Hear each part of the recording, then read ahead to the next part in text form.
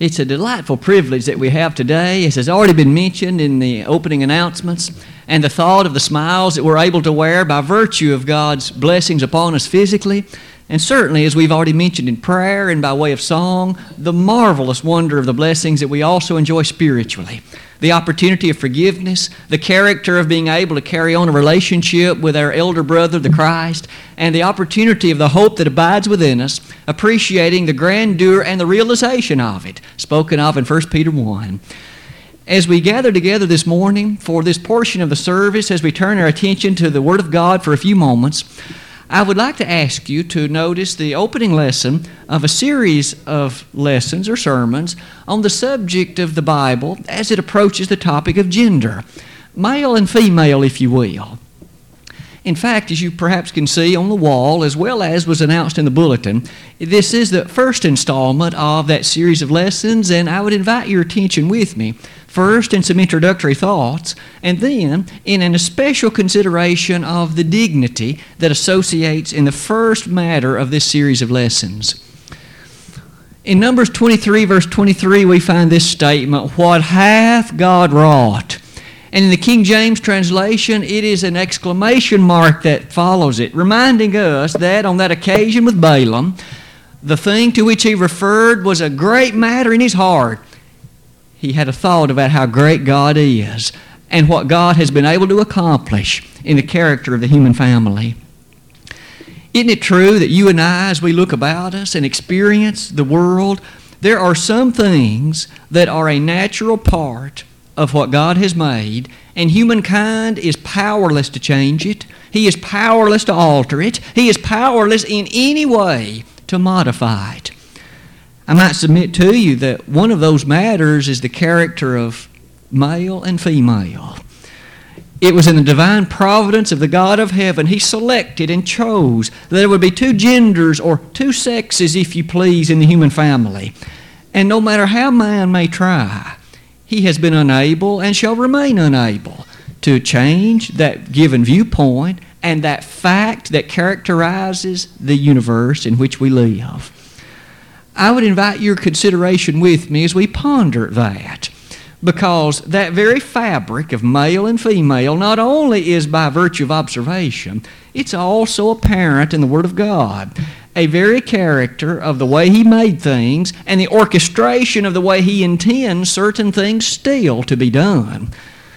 As we ponder what those things are and how they're to be done, isn't it also interesting that there have been various movements throughout the history of time that have brought a change in viewpoint with respect to some of these things? In the 1970s, for example, there was the ERA movement. There was the various other movements that have in some way indirectly also taken place since then. Whether it be the 70s, the 80s, the 90s, or this present decade, or whether it be several hundred years in the past, we know the Word of God, as prescribed in the New Testament, has been and shall remain the standard of authority in the New Testament era. And so one of our goals will certainly be, what does the Bible say about this? In what way does it present it? And this opening lesson will be surrounding the topic of the dignity that God has associated to the genders that He has fashioned and that He has made. With those introductory thoughts made, might we turn our attention then to look at the next installment or section in our lesson, and let's look at the following notes, if you would.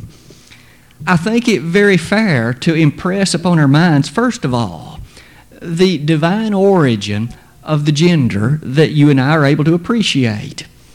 It is certainly the case that those who have a strong scientific consideration are quick to say that almost anything came about by some means, by naturalistic, blind processes, and it just happened to be this way because it served the purposes of propagating the race.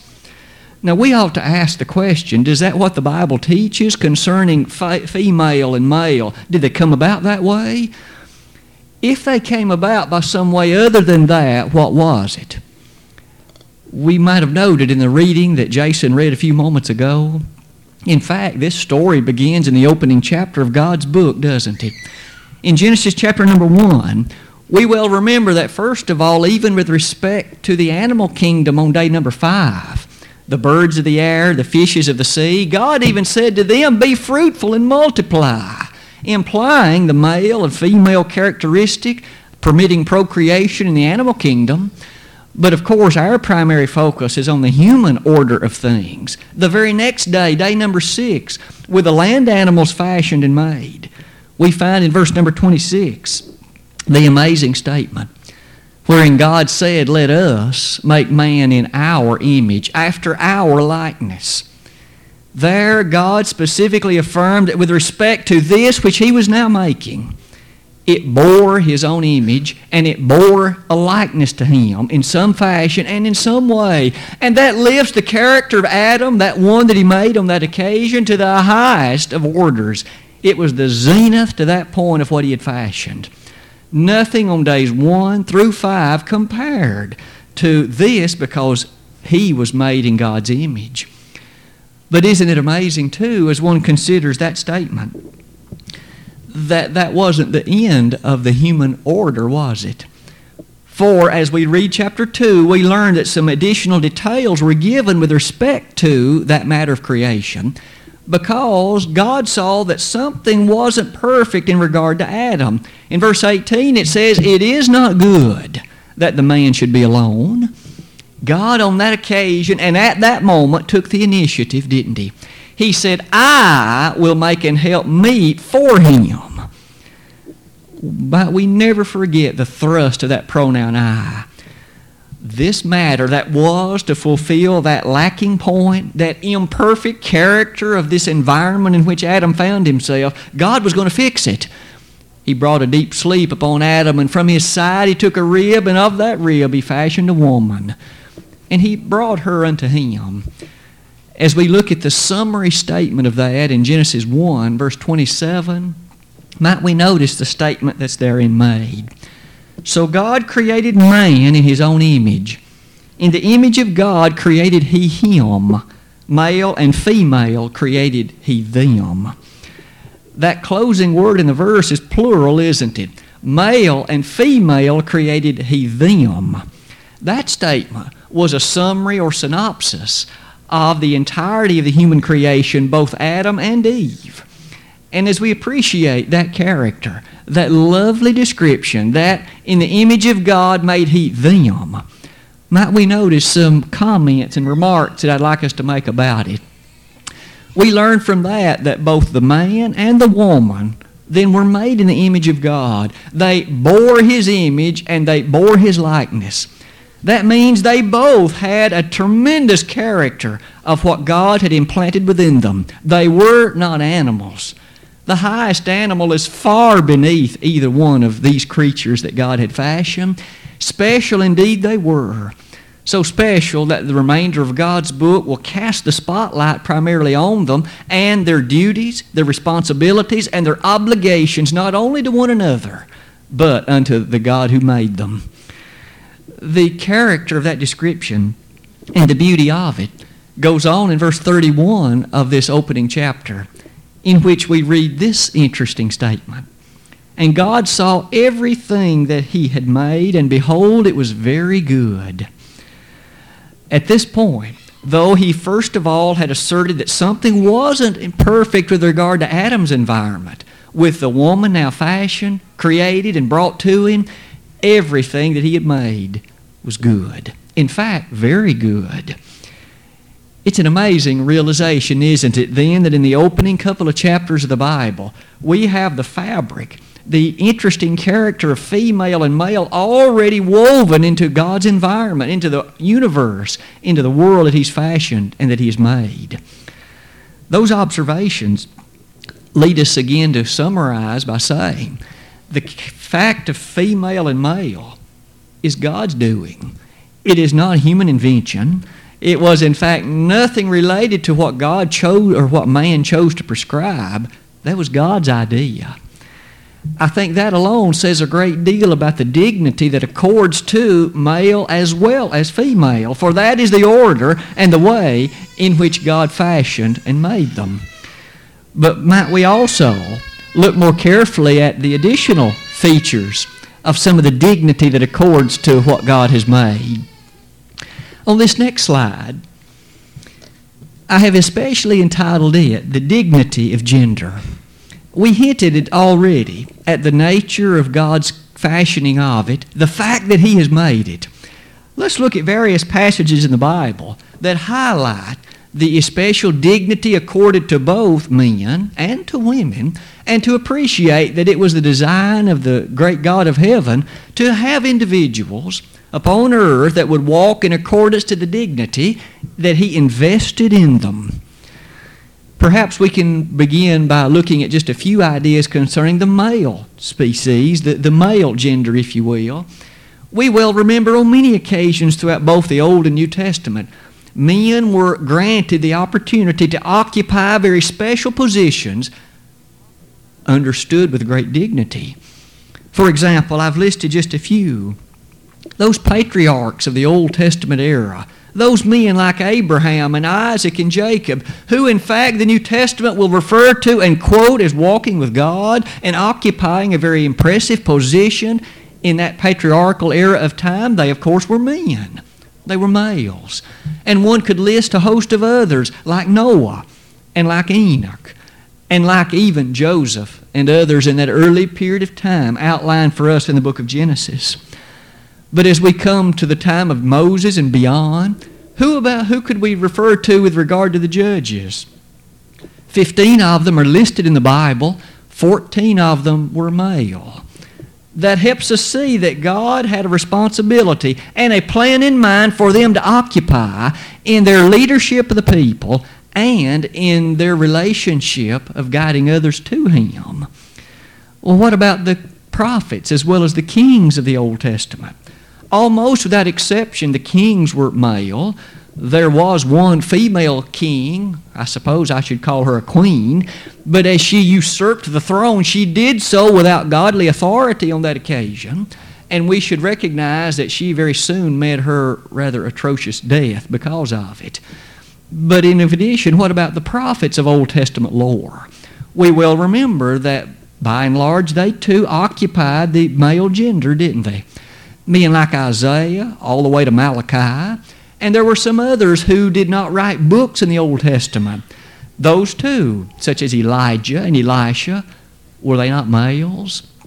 We can notice that God had tasks and responsibilities for them. There were obligations that they were to live up to. But just as surely as we look at the Old Testament, what about the New Testament in its appreciation of the same? The Lord chose 12 apostles, and they were males. We will remember the Apostle Paul and others who were his associates, like Timothy and like Luke. They too were males, weren't they? They had obligations, responsibilities, and God presented warnings to them. Certain things He did not want them to do, and many other things He commanded them to do. I might ask each of us to notice then in passing that it's significant that even the members of the Godhead, without exception, are referred to with male pronouns. God, when used in terms of a pronoun, He's called He. And the same is true of Christ, and the same is true of the Holy Spirit. All of them referenced with male pronouns, aren't they? But just to say then that males are lifted high in the Bible and that they are given positions of honor and respect, might we also notice what does the Bible say about females and the roles that they can occupy in the Holy Scriptures? It might be well to begin that brief comment with an excursion into the way women were viewed sometimes in the ancient world. In the antique world, women often did not fare quite as well as men. In fact, often they were looked upon as mere possessions. Quite from at least one time to another, they were denied somewhat basic human rights. If one looks in the annals, for instance, of the ancient Babylonians or the ancient Assyrians, the ancient Romans, or the Greeks, one finds especially in Assyria that women had very few, if any, real rights. They were, in fact, again looked upon as somewhat inferior. It is to be noted in regard to all of that some of those thoughts seem to have even worked their way into the rabbinical teachings under the Old Testament. Let us, in fact, notice the very bottom statement, if you would. In the Old Testament era, as we look, say, beneath the law of Moses, we find that, at least from time to time, some of the noted rabbis under the Mosaic era did teach about the basic inferiority of women. And as they did that, it came to be considered by many of the Jewish males. In fact, I've listed one of the prayers, or at least a portion, a reference to one of the prayers that a typical Jewish male would utter. This would have been about the time of Christ. When a Jewish male arose in the morning, many of them would express thanksgiving to God for three things. One, that he was not a pagan. Two, that he was not a slave. And three, that he was not a woman. And inasmuch as one appreciates that kind of thinking that had come to prevail, we can begin to see that women were often looked upon in an insulting or often quite demeaning way. I would submit to you in regard to that thought that we might ask, did the Old Testament actually teach that? Or was this human tradition from pagan influence that came to bear in that regard? Perhaps only the Old Testament could answer that question. In fact, at the very top, I've tried to say that as you and I scrutinize the Old Testament books, we do not find that women were in fact presented in a demeaning or insulting fashion. In fact, I would ask you to notice that even from the time of the creation, when there it says God made both the man and the woman in his image, that lifted high at the outset the nature that this woman that he had fashioned also had very special characteristics. She was not an animal, just like Adam was not an animal. But that doesn't mean that there were not distinctions to be recognized amongst them. Perhaps God had different responsibilities to attach to each, different obligations that he expected of each one. And it is that we would wish to discuss somewhat more fully as this series of lessons proceeds. But even at the outset, let's note some passages. In Exodus 20, beginning in verse 12, on the occasion when the law of Moses was given, God said, honor thy father. But he didn't stop there. He said, honor thy father and thy mother. She, you see, was to be honored just as Dad was. There was a characteristic in which a child, a Jewish child, was to understand the dignity that accorded to mother as well. Later in Deuteronomy 5, verse 16, an almost identical statement is found reminding us of the important role of the woman inasmuch as she was a mother. In Leviticus 19, at the very outset of that chapter, do we not remember there where God through Moses said, everyone shall fear his father and his mother. She too was to be highly respected, appreciated for not only bringing him or her into the world, but for that very special role of wife and mother that she occupied. We already begin to see that something very special is stated early on in the Old Testament, and it remains so. As late as Proverbs chapter 1, verse 8, as well as chapter 6, verse 20, we well remember there that not only was the father to be respected in terms of the instruction that he imparted, the Proverbs writer said, do not forsake the law of thy mother. That again lifts womanhood, motherhood especially, to very great heights, doesn't it? Jewish children were not to just ignore mom as if she was to be insulted, as if she were far, far removed from the position of father. Indeed, both were vital, both were significant, both were important. They were to be respected for those positions that God had given them to occupy. As we walk down the corridors of Old Testament history, we perhaps can be reminded of many occasions in which women graced the biblical stage. Can we not begin with Sarah and think about her position as the wife of Abraham, and though she indeed made her mistakes, she is referenced in the New Testament in 1 Peter 3, verse 6, as a lady of faith who, in fact, can serve as an example of women today. When we come further along the biblical stage of time, there's Rebekah, the wife of Isaac, whom Abraham had, in fact, his servant to procure for his son. and what a great role she began to play as she gave birth to both Esau and to Jacob. In fact, Paul, by inspiration, refers to Rebekah in Romans chapter 9 and makes a statement about the degree of her characteristic in the bringing about of the godly nation. Can we not see that God, in His providential will, sometimes employed women in the carrying out of the things He desired to come to pass? Beyond these two, might we not think of Jochebed, the mother of Moses, who, when she in fact gave birth to that boy, she did not put him to death as the commandment of the Pharaoh was, but in fact she watched over him, and unbeknownst to the Pharaoh, she in fact was selected as the one to nurse and guide and teach him. And as we proceed on, we could list Ruth, that beloved love story in which we see a lady in fact so devoted and determined she would not forsake her mother-in-law, but she not only went back with her, but adopted, following the God of heaven. And ultimately she was included in the very ancestry of our Lord. What about Esther? That powerful queen who, upon usurpation of that throne, became the one who God would use to save His people and would in fact bring ultimately the Christ child into the world. You could think of many others, no doubt, who were important individuals in the Old Testament era. As these ladies occupied the positions listed that we've just discussed, can we not maybe close that slide by recollecting that description of the virtuous woman in Proverbs 31? Beginning in verse 10, the question is asked, who can find a virtuous woman? For her price is far above rubies. And in the verses that follow, the inspired writer proceeds to describe the virtue associated with a godly woman.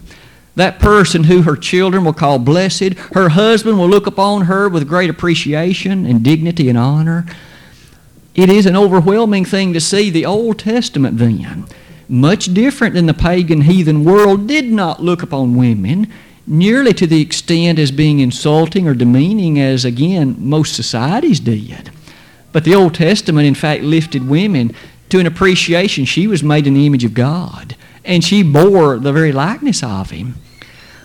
As we continue to think about those ideas, might we at least think about the New Testament as well? In the New Testament, I've listed some other features and some other thoughts that I think we should consider. Our Lord, you see, as well as the gospel, still has a great value to be placed on women, an honor to be associated with the female. In fact, notice with me just a few of the worthy women that adorned the New Testament stage. Could we not mention Elizabeth, the mother of John the Baptist? Here was a woman of whom it was said that in fact she lived blamelessly, devoted to the teachings of the Old Testament law of Moses, and she and her husband Zechariah then were the blessed parents in older age of that one who was to be the forerunner of the Messiah, the one who was the voice crying in the wilderness, prepare ye the way of the Lord, John the Baptist. There's also Mary, the mother of Jesus. Here was a lady who we well remember was highly regarded, considered and handpicked by God to be the one to bring His Son into the world. We can see often as she appears in the New Testament documents that she appears to be a lady who was greatly a believer in the Old Testament law, and who not only believed in that, but had great consideration for the promise given to her concerning the Son that she would bear. But in addition to Mary, and in addition to Elizabeth, what about Mary Magdalene? And what about Lydia? And what about several others who also are mentioned, such as Lois and Eunice, the grandmother and mother even of the gentleman named Timothy?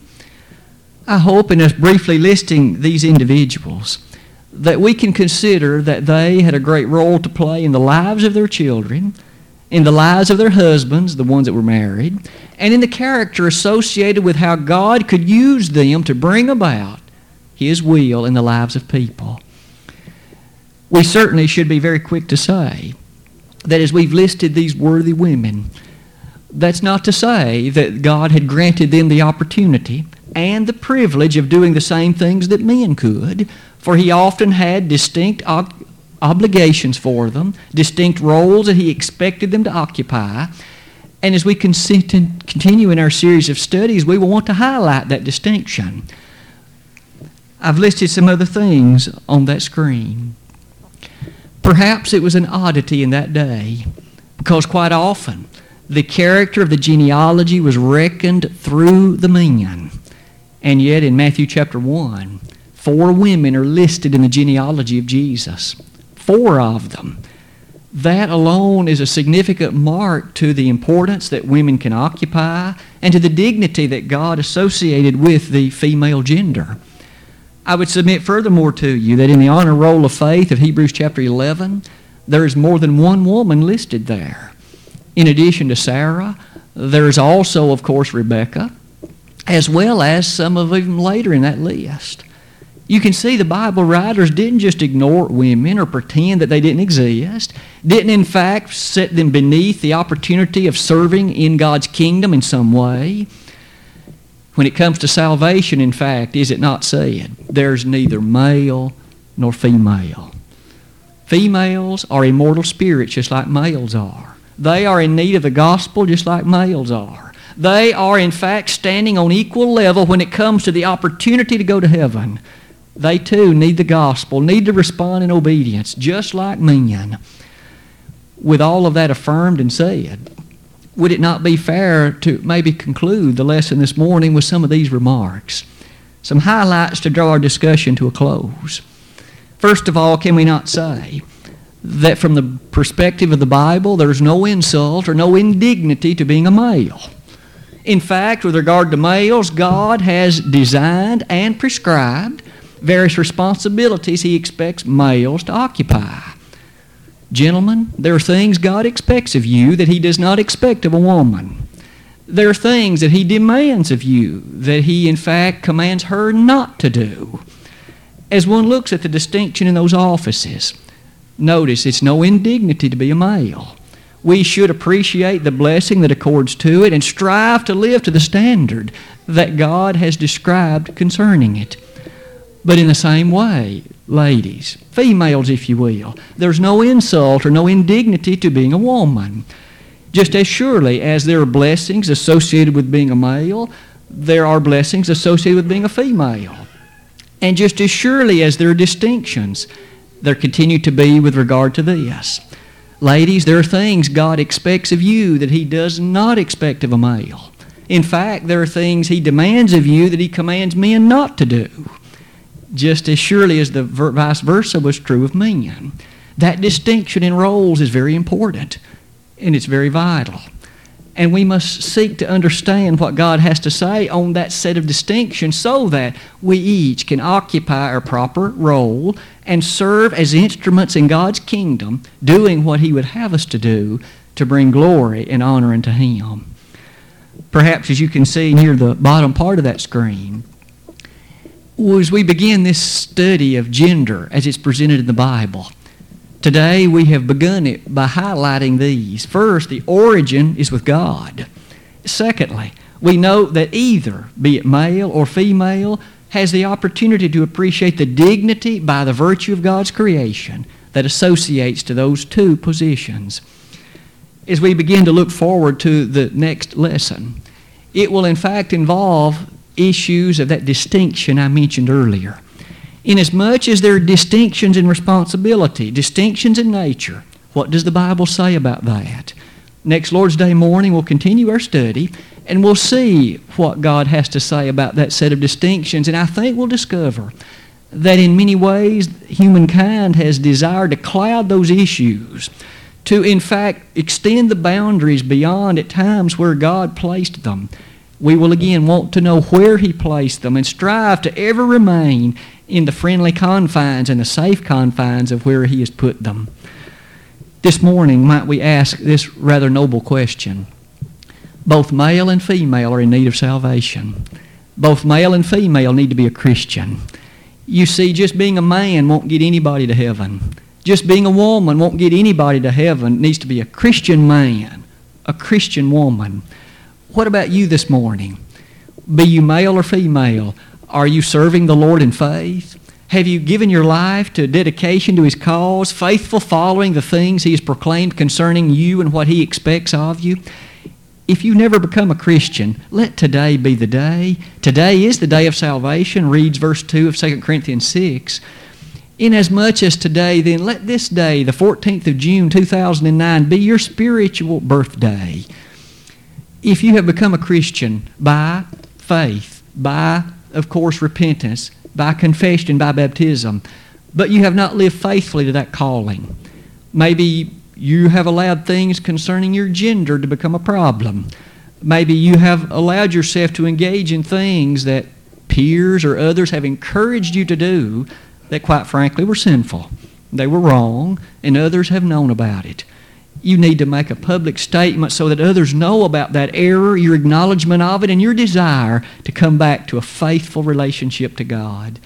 If we could be of assistance by praying with you and for you, by or aiding you in your baptism, we'd be happy to do that today. Won't you let it be known if that's the desire of your heart while together we stand and while we sing.